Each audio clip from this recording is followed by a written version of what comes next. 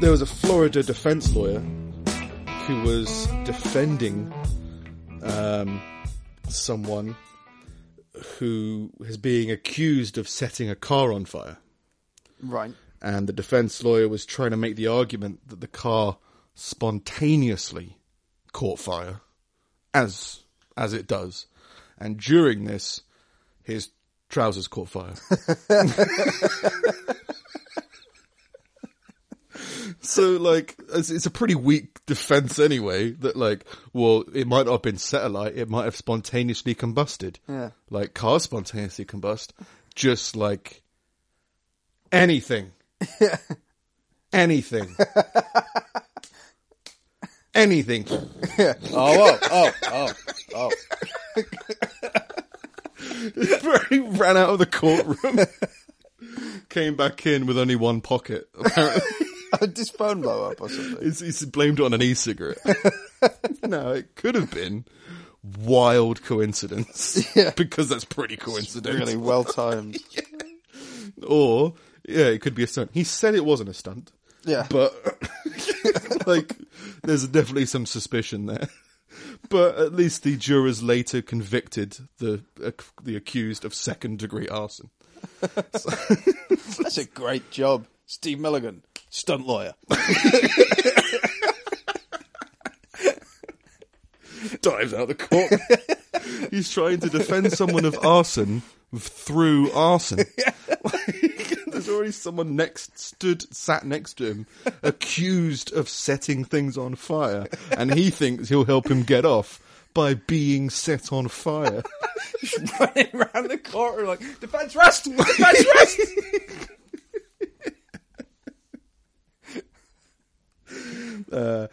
Your Honour, I'd like to summon a bucket of water to the stand. Quickly.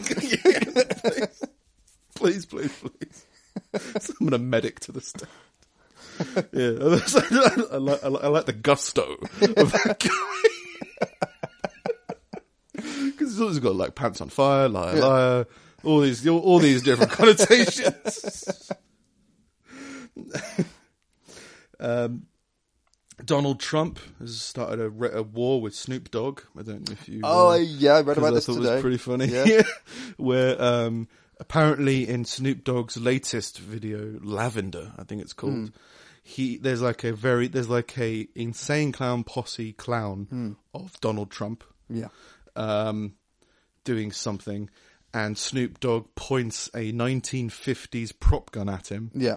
Pulls the trigger, and out comes a little flag that says like bang. It literally just says bang. Yeah. Just like 1950s comedy, Bugs Bunny style. And Trump didn't take it very well. No. Like, I think, Can you imagine what the outcry would be if Snoop Dogg, failing career and all, slip that in. Yeah. Had aimed and fired the gun at President Obama, jail time. Yeah. Snoop Dogg, happy millionaire. Like, failing career and all. It's just like, why are you having to backstab all, like, subtle passive aggressive lines? He's just been watching the Real Housewives of Holy Fuck. Just like, well, you know her teeth are terrible. All right. Yeah. I checked it on a couple of different sites. There's some sites were like, yeah, that's bullshit. And then I read it on Daily Wire as well, which I think is Ben Shapiro's site. And even he said, like, yeah, no one was ever going to go to jail for that. Like, that's ridiculous. It didn't matter who it was for. And he wasn't, like, in support of Snoop Dogg, and he doesn't necessarily think it's a good thing or whatever, but it's like, yeah, that's a really stupid something thing to say. Bugs Bunny would do. Yeah. Like... And, like, he was so, like, Trump was so pissed at it, he tweeted it on his own account and on the official President of the United States account. Well, which is the first time he's done something like that. Like, it's the first time he's cross-tweeted on both accounts, and it was something to do with Snoop Dogg. That was so good. I want to retweet myself. Yeah. But it's just like, when I first read it, I thought it was like, you know, he shot and killed Donald Trump in a music video, which still wouldn't be that bad. It's a fucking music video. It's classed as satire. Well, Is it not? I'm not even sure. It's classed as like just poetry. Like if there's a poem about Yeah. Donald Trump getting killed, who cares? It's a fucking poem.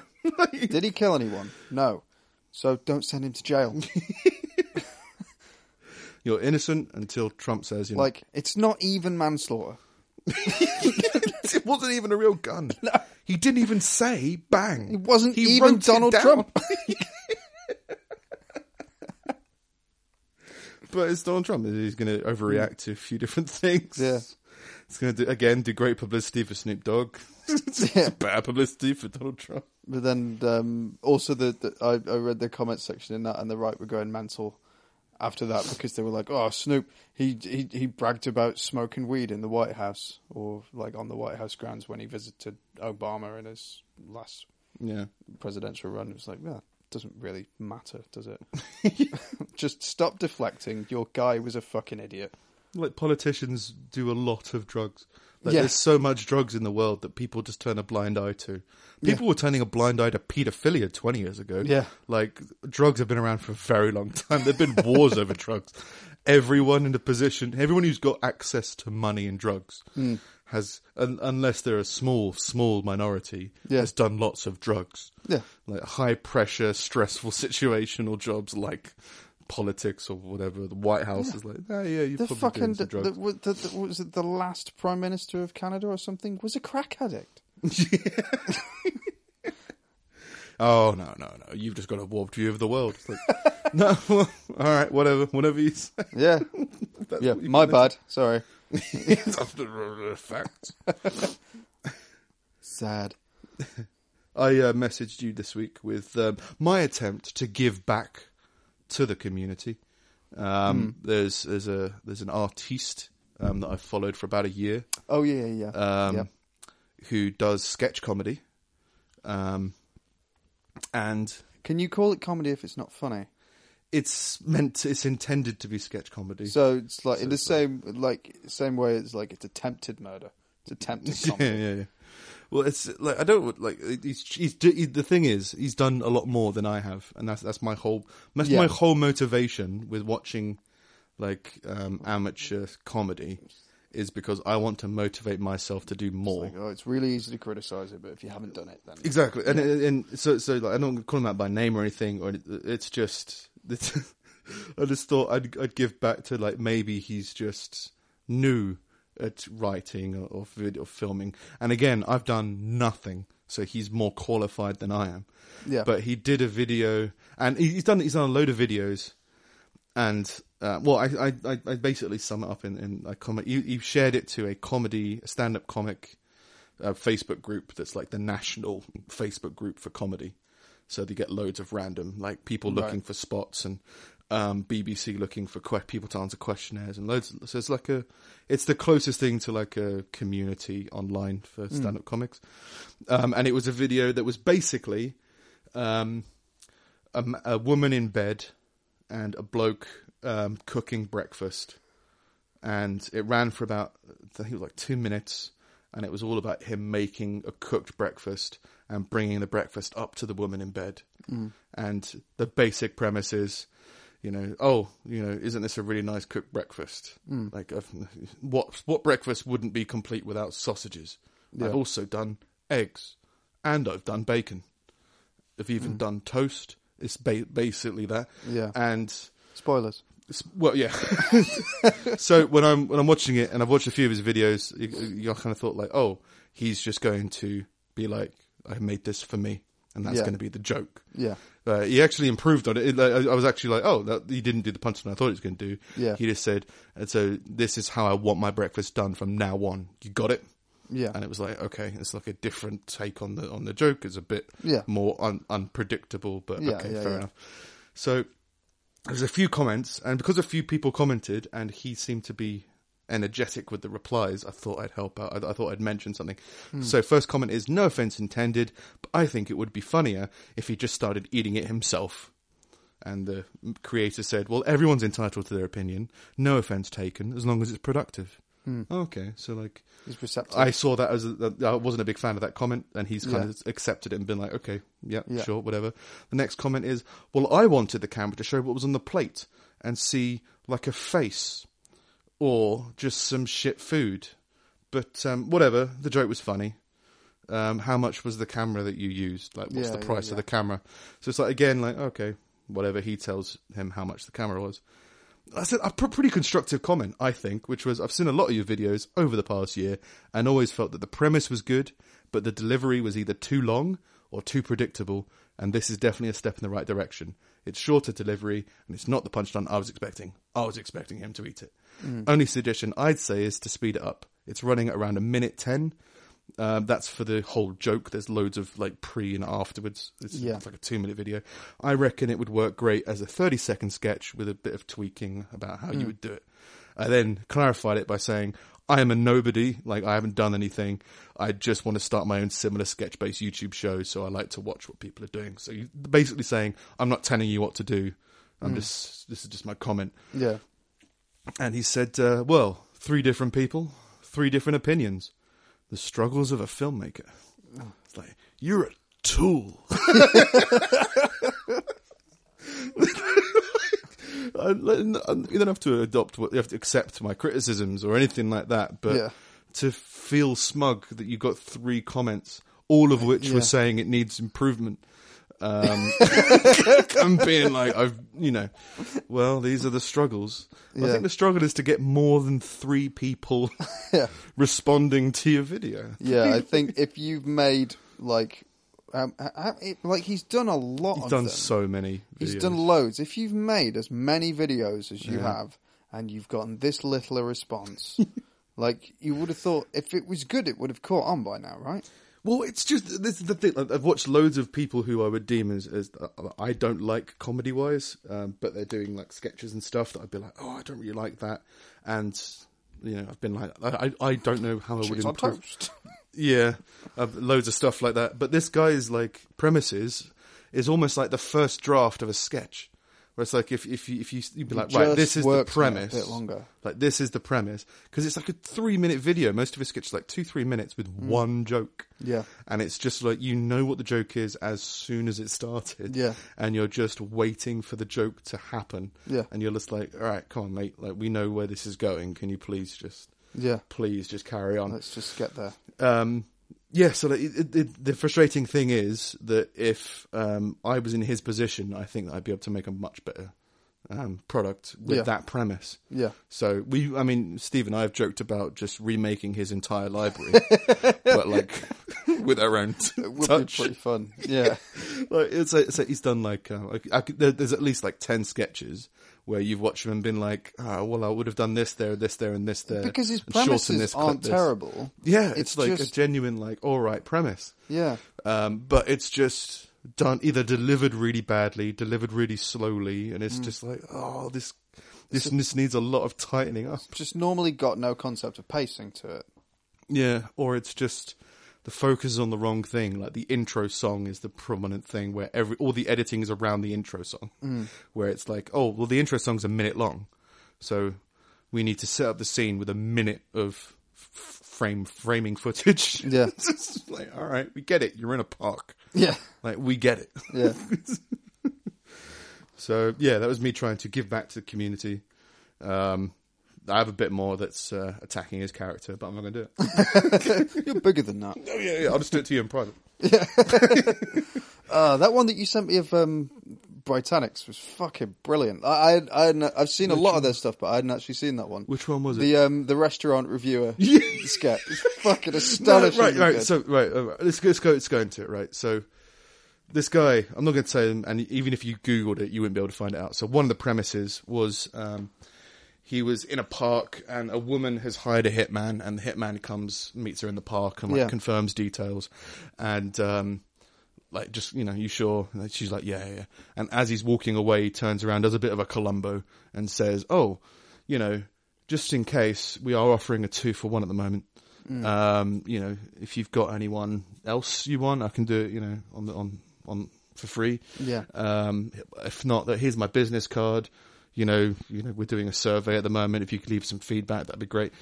So that was the 3, and it took 3 minutes to get to that Yeah. point, or 2 minutes to get to that point. And you go, that's an all right premise of a hitman who's looking to get customer reviews Yeah. and trying to make a sale, you know. Yeah. But it's like it was done too much on I'm going to be a cool hitman, and I look like a hitman, so I'm gonna. Maybe it was for an acting show reel or something. I don't Yeah. know.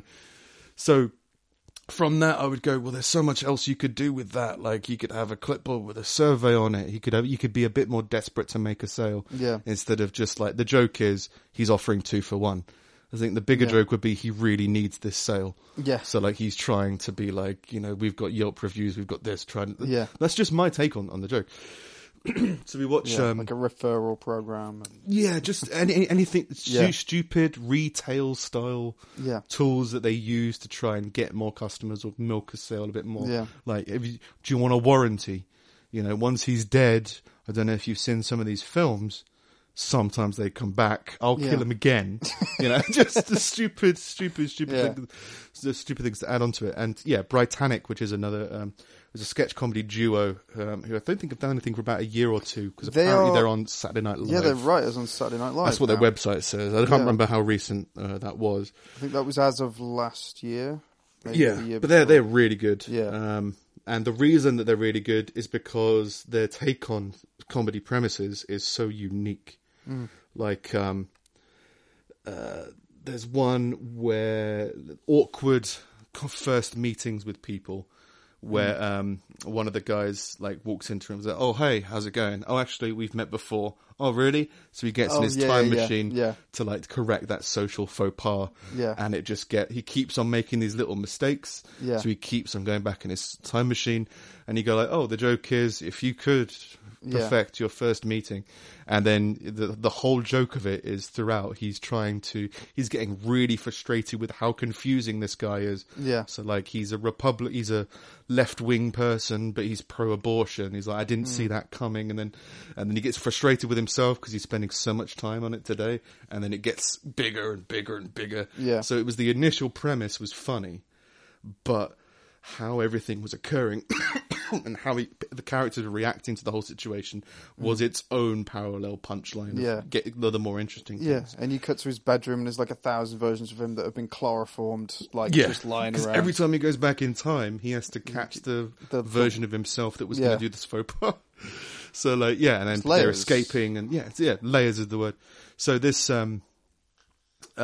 one that I sent you, a restaurant reviewer, is literally like these two guys doing a restaurant review or a food review show where they go to restaurants and be like, "Hi, we're in downtown LA, and we're at this and at the wonderful Mexican Maha restaurant." Yeah. And as he pans out, like he's talking about the restaurant, and there's a waitress next to him. It's like, "Nick?" It's like, "Oh, hey, that's our favorite waitress, Abby Smith." It's like, "I broke up with you." Like, deal with it. I don't want to see you anymore. I've got a restraining order. Yeah. I don't want to ruin I have. Yeah. So, layers and layers and layers to the original premise being a restaurant review show actually turning into him stalking his ex-girlfriend through a loophole in the legal system. Yeah. So he's able to manage to get through it, and then that whole reaction to everything. Yeah, so it's not enough to have a joke with one punchline over a time period of like 3 minutes, in my opinion. It's like, no, you need to keep people engaged and entertained. Yeah. And it's not enough to say knock knock and then have 2.5 minutes of black screen and then after that go, who's there? It's like, well, no, it needs more layers and it needs more to do with if you want it to be classed as comedy. You could probably take like 5 of his premises and roll it into 1 2-minute sketch that was like pretty wall to wall solid. Well, they could all be 30-second sketches. Yeah, that's the thing. Like if you just be it's just why it's just they never really question why is it so long? Why have you got this massive lead up to it? Why is the song chosen? It's just like the song he likes at the time. But he might not be looking to. You assume he's wanting to do this because everything about his YouTube channel, and he's done like 100 videos. Yeah, you assume this is what he wants to do. Yeah. But again, I can't complain. I haven't done anything. I just need to do stuff, and then I can be like, right, I did it. I did this. Yeah. The longer I go on, the less I agree with that argument, though, because like critics exist.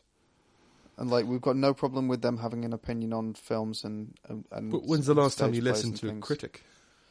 Mark Commode. He's a cupboard. What? Commode's a cupboard. Who's Mark Commode? Mark Commode is like a very respected film critic who works for he works for the BBC. Like he used to do like Film Night, the same kind of thing that Jonathan Ross does, and he does their film review program on Radio 4 and stuff. Like if you look for like BBC film review, the chances are that it's done by him, and he's a very respected film reviewer and everything, and he tends to be very fair. But he's never made a film in his life. No, but then if you've got a library of good advice that you've given, like who do you take advice from? Like you don't necessarily take advice from a stranger. You'd be like, well, I'm looking to cut my hair into a mohawk. Here's a hairdresser who's done 1,000 mohawk cuts. You know, if you've got any tips, you wouldn't be like, oh, let's go ask this, keyboardist. Yeah. You'd be like, well, he's got no experience in that. Whereas this guy's what?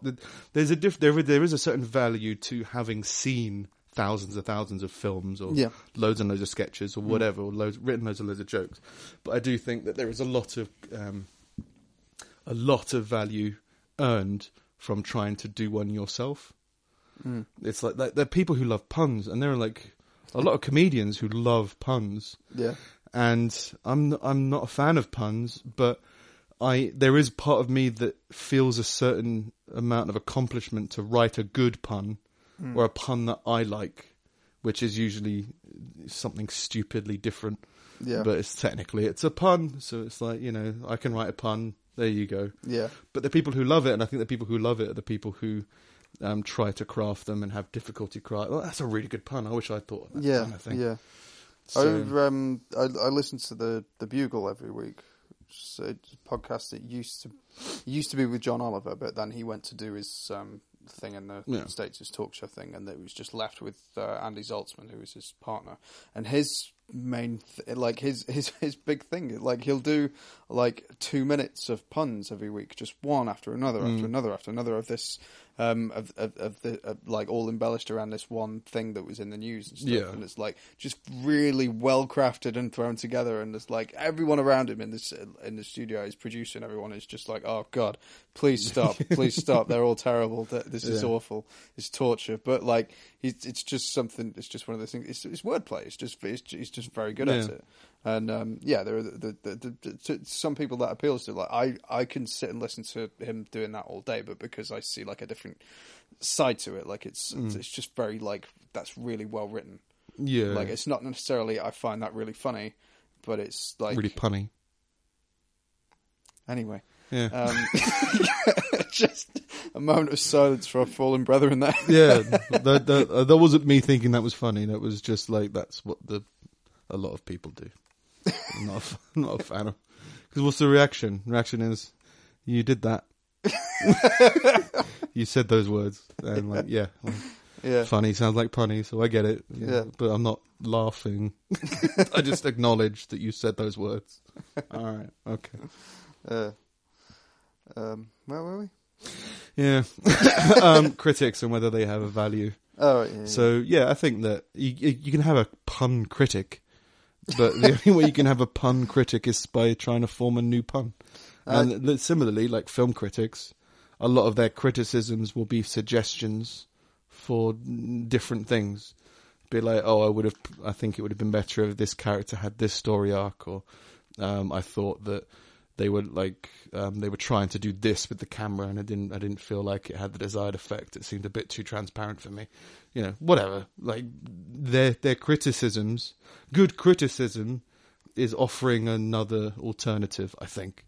And so they are in a way trying to create something of their own, but it's like the ending of Dexter. Like there's so many people who are really critical about how Dexter ended. I didn't watch the last series at all. Do you know? No. It ends in a weird way. Yeah. And so loads of people were like, I wouldn't have done it that way. I wouldn't have done it's so stupid what they did. And he's well, how would you have done it? Oh, well, I would have done this. And you go, well, you can't do that because he's a villain. You can't. Yeah. There's certain laws about you can't have someone who's going around serial killing people, like go away and live happily ever after. Yeah. So. It's America. But people take ownership of characters, and it's like but it's not yours. Like this is Well, you're black British, so it's definitely not yours. It's actually an African American's role. Yeah. Yeah. No, it's the writer's character, and whether you liked it at any point in the series or disliked it or anything like that, it was always the writer's character. Like, it's got nothing to do with you. Yeah. Like, if you like it or dislike it, that's fine. Doesn't matter. But yeah, if you're offering an alternative, you kind of go like, well, could you suggest a better way of dealing with the final series of Dexter? Yeah. Like, I would have done it this way. Okay, well, that's definitely up for discussion. Yeah. But that doesn't invalidate what they decided to do in the end. Yeah. What they decided to do in the end ticks quite a few boxes, while it might not be the most satisfying. Yeah. No, if they come out like that guy did, I can't remember his name. The not funny guy. If they come out and been like, so what did you think? Then then we'll listen to your opinion, and your opinion is valid in that situation because you've been probed for it. Yeah. But like, what was his name? Jack. Yeah. Kenny. But like, I guess if he hasn't asked for your opinion or whatever, then he doesn't have to take notice of it. No, yeah, and that's what I mean.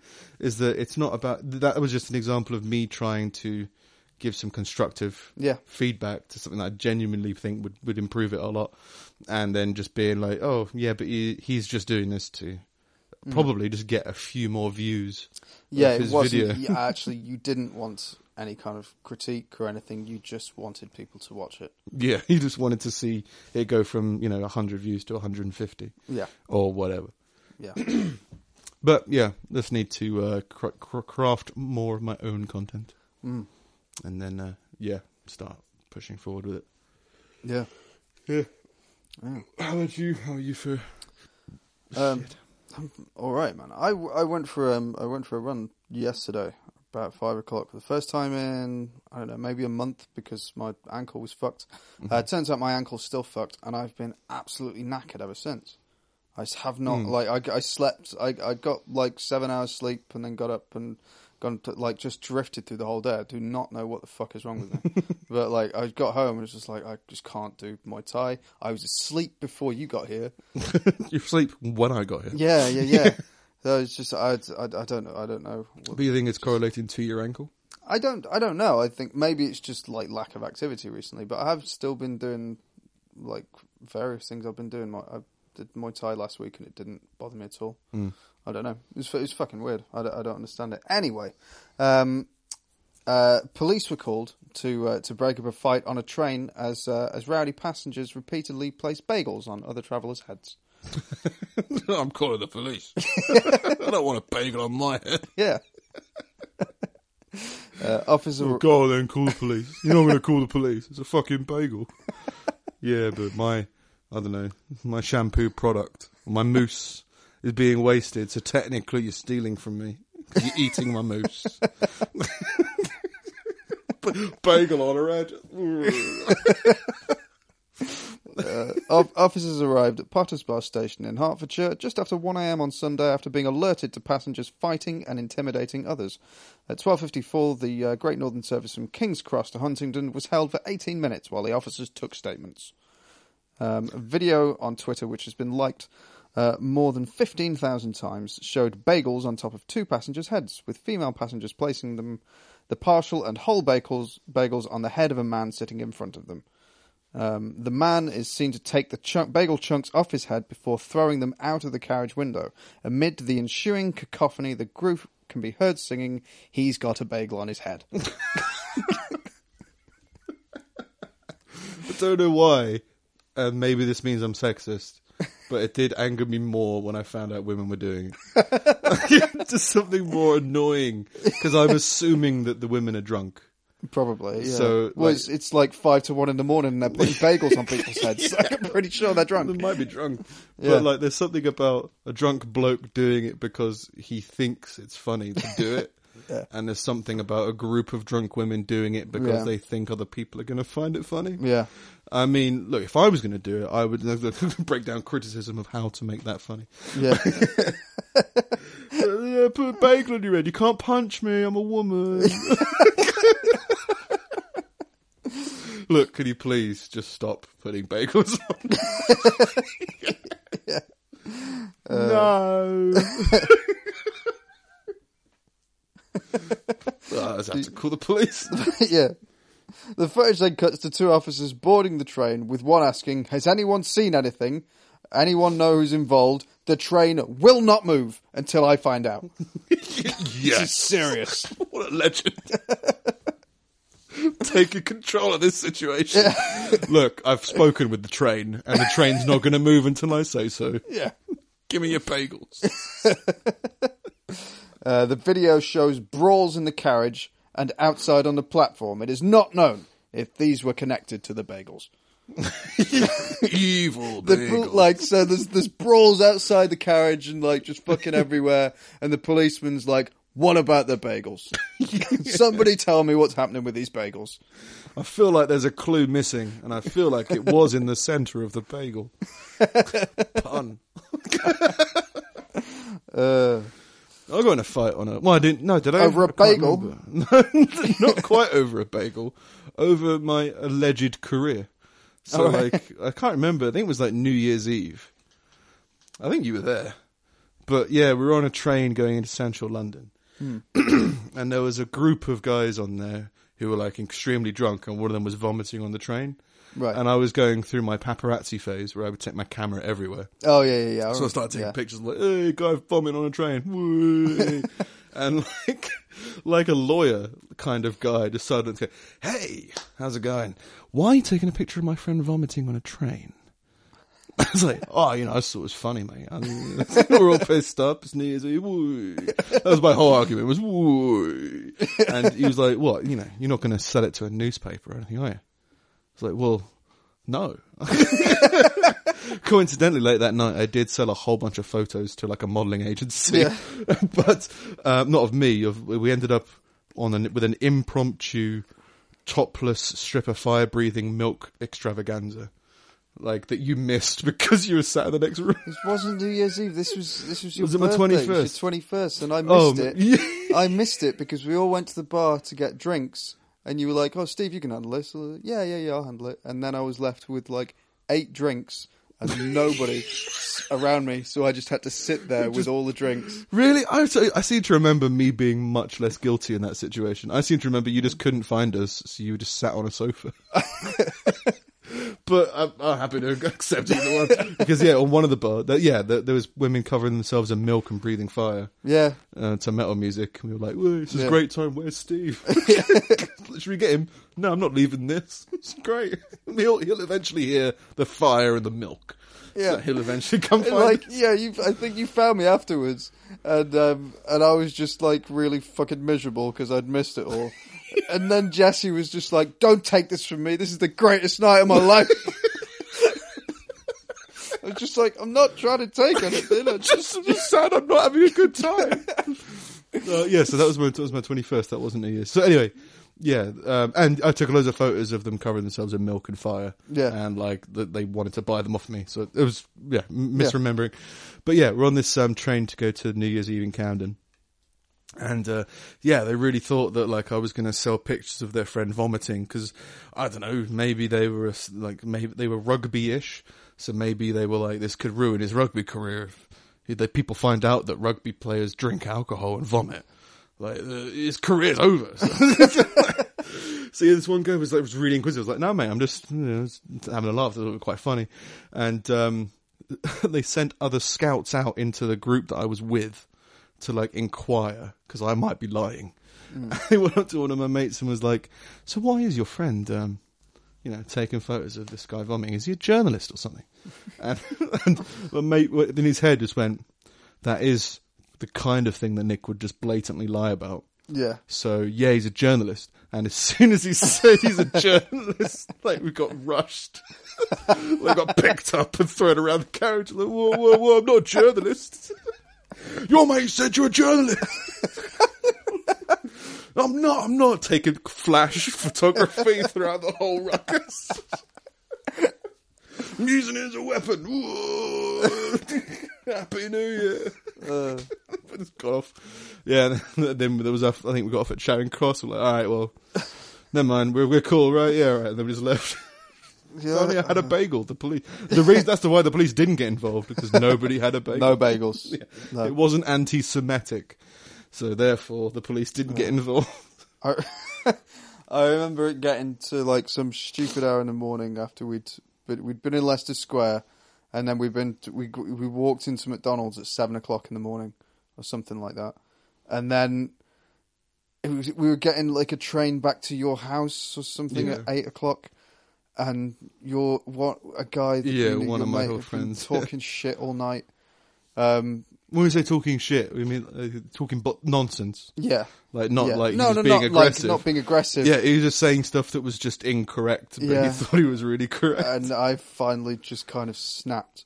I absolutely fucking laid into him for like an hour as we were on the train the back whole to train yours. ride back home. Probably making it really awkward for everybody, but it's just like... I found it funny. I just remember, like, I think the trigger was something about Harrier jump jets. Something about a plane. It was like, I was saying that Harrier jump jets were a British invention. Yeah. Or that Harrier jump jets can take off directly upwards. They don't need a runway, which was their whole thing. And that was unbelievable to my friend. Like one of those things, whether they were English or whether it was a plane, therefore it needed a runway. No, he's like, no, that's not how it works. It's like, you pathetic, shriveling person. Why do you even think the things you do? Why do you care that anybody else might care? Just like, Happy New Year. Happy birthday. That was the birthday. Happy 21st. He was slowly deflating as he went back. Like, all right. But he was a and then anyone who talked to him, like passers by, it was just like, don't talk to him, he's a fucking idiot. I've spoken to the train, and the train won't stop unless I say it does, and you're going to shut the fuck up for the whole train ride. The Nintendo Switch came out last week. Oh yeah, and apparently it tastes awful. Yeah, did I talk to you about this? I might talk to someone else. No, I found out they coated it in some kind of poison to stop people from eating, like the cartridges. The cartridges, they put like a like a very bitter chemical in it, so when you taste them, when you lick them, or babies from eating. Babies eating it. But now it's spawned a whole group of YouTubers who are just like, yeah, it just tastes fucking awful, doesn't it? What was it like the cayenne pepper challenge or something? It was like eat a cinnamon. spoonful of cinnamon. Yeah, this cinnamon, they've coated this cinnamon in this weird cinnamon chemical to stop people from eating it. Cinnamon in Nintendo Switch cartridges. And it's just... But it was just like, immediately it was like, well, you know, aren't consoles just all it's download a good idea. now? Stop eating your console. Is it a good idea? Like, do you need cartridges anymore? Like, everything's online now. You don't need DVDs or discs. You can get iTunes and Netflix. Yeah, it's just what Nintendo do. They've always done it. Same with the Game Boy. It's like they did the GameCube, which was Cube like had discs, stupid, small, weird discs. Yeah, it was very delicious discs. Not the slightest bit better. No. Yeah, there were small discs, and they had a square hole instead of a round one, so they couldn't be like copied. Just to be annoying. Yeah, I like the GameCube, man. I don't know where it went. I had a lost weird mine. Controller, if I remember rightly. It wasn't all far Nintendos off had N64, weird though. ones. Like, Yeah, N64. If you go back just to it like, now, oh, you need 3 hands for this. Apparently. Well, yeah, N64 is now the most insane looking controller I've ever tried to use, and I can't use it anymore. No. Like, I had big hands as a kid, and like I managed to break my fingers into playing GoldenEye for ages. Yeah. And then Xbox came out, and I was like, wow, a massive controller for my massive hands. Yeah. And it was like, now everything's free. And then, now like, you feel like you'd have to like break a Japanese girl's feet into the shape of an N64 controller in order for it to work. It's just fucking insane. Yeah, it is weird. I was always a PlayStation person, but you said those controllers are fucking weird for you now. I've got big hands. I've just got big hands, so it means like whenever I was playing the PlayStation, like, oh, you need small hands for them to be concaved inwards. Yeah, so, like non-alpha males would be playing PlayStation all the time. Hello. No, it's just like the thumb. I didn't like the thumbsticks in the middle. Yeah, Xbox has gotten a bit better now. You grow accustomed to it Yeah. eventually. It's Yeah. just it took me. I never had a PlayStation, so I had a Sega. I had the think Sega, I'm and still cool. I've still got a Sega, and if I go back to using those controllers, it's like it feels so fucking alien. Yeah, Like, well, like you the don't- original Nintendo controller. You're There's like, nothing there what? to grip. It's just kind of in your hands, and then there's buttons in places that are just odd. And there's Like, just not enough buttons. Like, Yeah. You've gotten used to using all of your fingers pretty much. Yeah. for doing lots of different things. yeah, yeah, No, you just need jump and punch. yeah. All right, I'm game. It was great. Well, look, the controller before that was the arcade weird stick. Yeah, and two buttons. It was a joystick. It's just like a stick and a button. That was the Atari. Yeah. Or a paddle, which was just a knob. Did you see? Oh, yeah, it looks like a weird balls. Yeah. Did you see? There was a documentary on Netflix. I can't remember what arcade game it was, but it was basically a game similar to Snake. It's like halfway between Pac-Man and Snake, right? Where this guy, when he was 17, held the record for like playing it 4 days straight and getting the high score. So then, like 30 years on, he tries to reclaim that record. Oh, is it like Donkey Kong or something? King of Kong. I don't know. King of Kong was a weird one because it was a similar kind of thing, but it was with Donkey Kong, and it was a contested record. Like, there's lots of corruption at the top, Yeah, of, like edited was in video that as well. footage, and like, yeah, Yeah, it definitely wasn't Donkey Kong. It was some weird Snake Pac-Man-y kind of game that, just went on forever. And you see them like doing like marathons of this game. Yeah. Don't get me wrong, I've marathon games before. I think I do enjoy it, but like you just can't sleep for 4 days, like to win, I don't know, 10 grand. Yeah. Like, yeah, it's good to win 10 grand. But like you're ruining your body, like completely. Like I've been nocturnal for like a week and a half, and only recently, and it's before I wouldn't really notice, but now you're like, no, this is having a lot of detrimental effects, both mentally and physically. It's just like sleep, sleep, wake up at the same time every day, go to bed at the same time every night, and just just look after your body on the very basic level. Yeah, I read an article this week on fighters cutting weight, like in the days kind of like leading up to it, and like describing that the lengths that they went to. And there was this a guy basically said he was a fighter and he's prepping for a fight tomorrow, and in between now and tomorrow he needs to lose something ridiculous like 20 kilos, and it's all just water.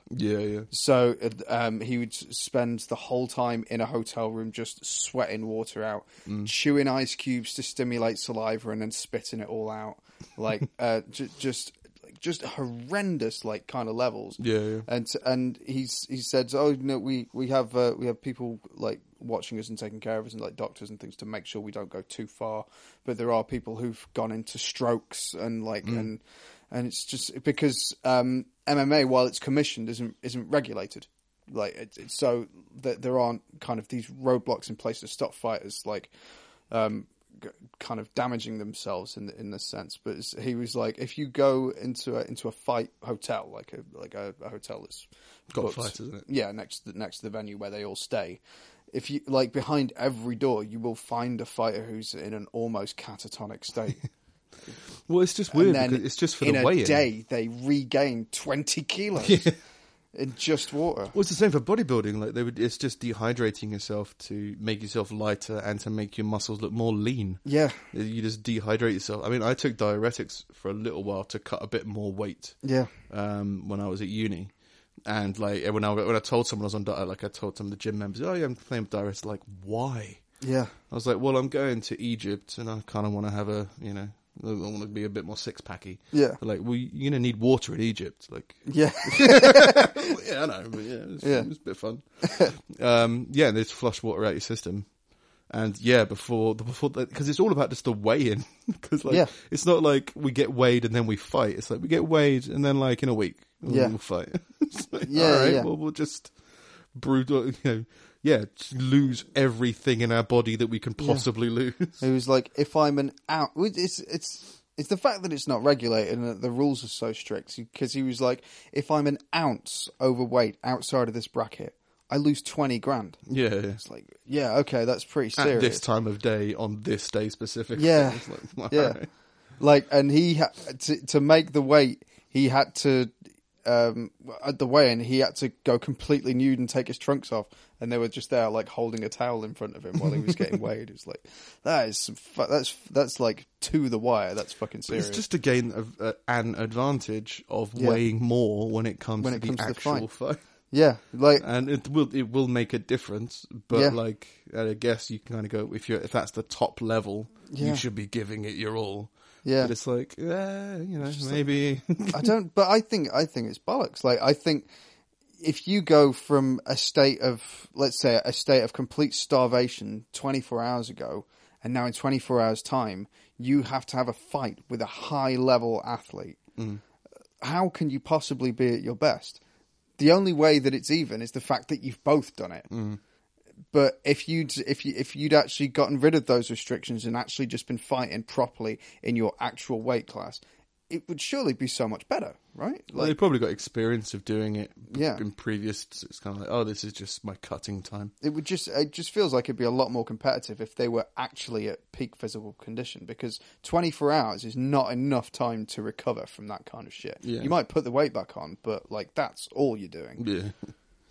Yeah, I can't remember what the time frame is on it, but yeah, they must have had experience doing it before to be like, yeah, this is what I want to gamble all of my money on. Yeah. My whole career and everything is based on this. Yeah. Let's do this. It's fucking nuts. And then you just get hit in the head and get so many fucking injuries, and then the world turns on you. Like, people don't like Ronda Rousey anymore. Just because she's a hell of a lot harder than I am. Yeah, well, it's like you realise that if you fight, sometimes you lose, right? Yeah. Like, that's what fighting is. Yeah, and if you're really good and really popular and really famous, everyone's like, I'm going to beat them. Yeah. So they're going to study how to The better you are, the bigger the target on your back. Yeah. It's because just everyone below you is just as competitive as you are. Well, I think she got knocked out pretty spectacularly. I think her after her first loss to Holly, I think she came back and she was knocked out like in the first round. Yeah, and it's just like, it's a fucking. People look at it, go, it's easy. It's like, well, no, like, she slipped up once and she got destroyed. That's how it works. It's like, it's a pretty big balancing room for mistakes, and like, she's not. She always won on. She didn't often win on knockouts. Her thing was submission. So she has to get you in a grapple. In order to get to a grapple, you have to outwit your opponent's striking game. Yeah. So if you're against someone who's a very good striker, what the fuck do you do? You've got to hope that they make a mistake. I know very little about MMA, but yeah, I think the whole thing why she lost the first one against Holly was Holly was really good with kicks. Yeah. So just kept her at a distance. Yeah. It's just like, here's the longest limb of my body. Fuck off. Yeah. Like, I'm not an expert on MMA. But yeah, people but it's just people turning on them because now you're a loser. Fuck off. It's like, this is part of the whole fucking thing. Yeah. Yeah. I don't know. Yeah. Just fucking, again, people being told that they should like somebody because they're a winner, or they should like somebody because their kid stormed into their interview, or whatever, and then they're like, oh wait, now we don't like that anymore. Yeah. Now the crowd thinks that this person's a bad person. Yeah. Like, did you see the way he pushed his kid away? What a dick! Oh, you thought the Asian woman was a nanny? You're racist. So, well, no, we're not. It's not. Was that the nanny or the wife? You racist. No, you can't even ask that question. Well, should Bollywood have more white people? Shut up, you racist. Like, well, is Ronda Rousey still pretty good? No, she's a loser. Like, Jesus fucking Christ. You just can't win. No, well, I think Twitter was an interesting evolution in social communication, because like, it's great that everyone can talk to everybody. And it's great to see that lots of these controversial conversations are occurring. Yeah. But it's weird that everything has to be succinct in 140 characters. Because that's all the context people now want. Yeah. Like, Joe Rogan is doing something interesting. he's invited a comedian onto his podcast, the Joe Rogan Experience, which is fucking like ridiculous, one of the biggest podcasts that I'm aware of, who posted a joke on Twitter, which was #a day without women, and after that it was some peace and quiet at last. Yeah. And like some media, like the Inside Business Journal or whatever, quoted it as like a racist joke and like branded it as this whole horrible, this guy's, disgusting, he's a racist. It's like, where's the race? Yeah. Why is he a racist? Just because you've said he's a racist does not mean he's a racist. Yeah. He didn't even use 140 characters. He used like 20. It's like, if you don't get all of the context from that 140 characters, then it's irrelevant. You can only base it on those 140 characters. Yeah. And intentional, and obviously unintentional. But yeah, people want their context given to them in as small a dose as possible because they want to know whether something is right or something is wrong. And it's just, this is all the context you can give us now. Yeah. Because I'm not going to read multiple tweets. I'm not going to scroll. That's not going to happen. So now whenever anybody wants to tell me anything, it needs to have so many likes, so many favourites, and has to be completely self-contained. It's like, yeah, but what about complicated issues? There are no complicated issues. It's only complicated if you haven't thought it through. All right. Fucking weird. That's why essays around subjects are like. That's why fucking PhD, whatever it was called. I can't remember. Write your thesis in 140 characters. In general, I agree with my original point. It's good. #PhD. #9,000. Well, PhD is more, isn't it? Like 7 years a PhD, or is that a doctor? That is a PhD. Doctors are PhDs. Doctorate is a PhD. A doctorate is a PhD. Yeah. But a medical doctor. Oh right, they don't get doctor. A PhD. No, you don't get that. We'll call you a doctor, but you haven't got a PhD. You've got a medical license or something. It is a doctorate, isn't it? Does it class as a doctorate? I don't know. I don't know. You don't feel like they'd get a degree. I mean, they probably do. You just feel like a real doctor. You just feel that doctors just get slowly let into more rooms in a hospital, like some kind of role-playing game. Yeah, you've gotten to level 3. Yeah, junior doctor. You can now access the 2nd floor. You now have yellow key. You can enter yellow door. Now a resident. Yeah, you now have black AK-47. You have access to the whole hospital.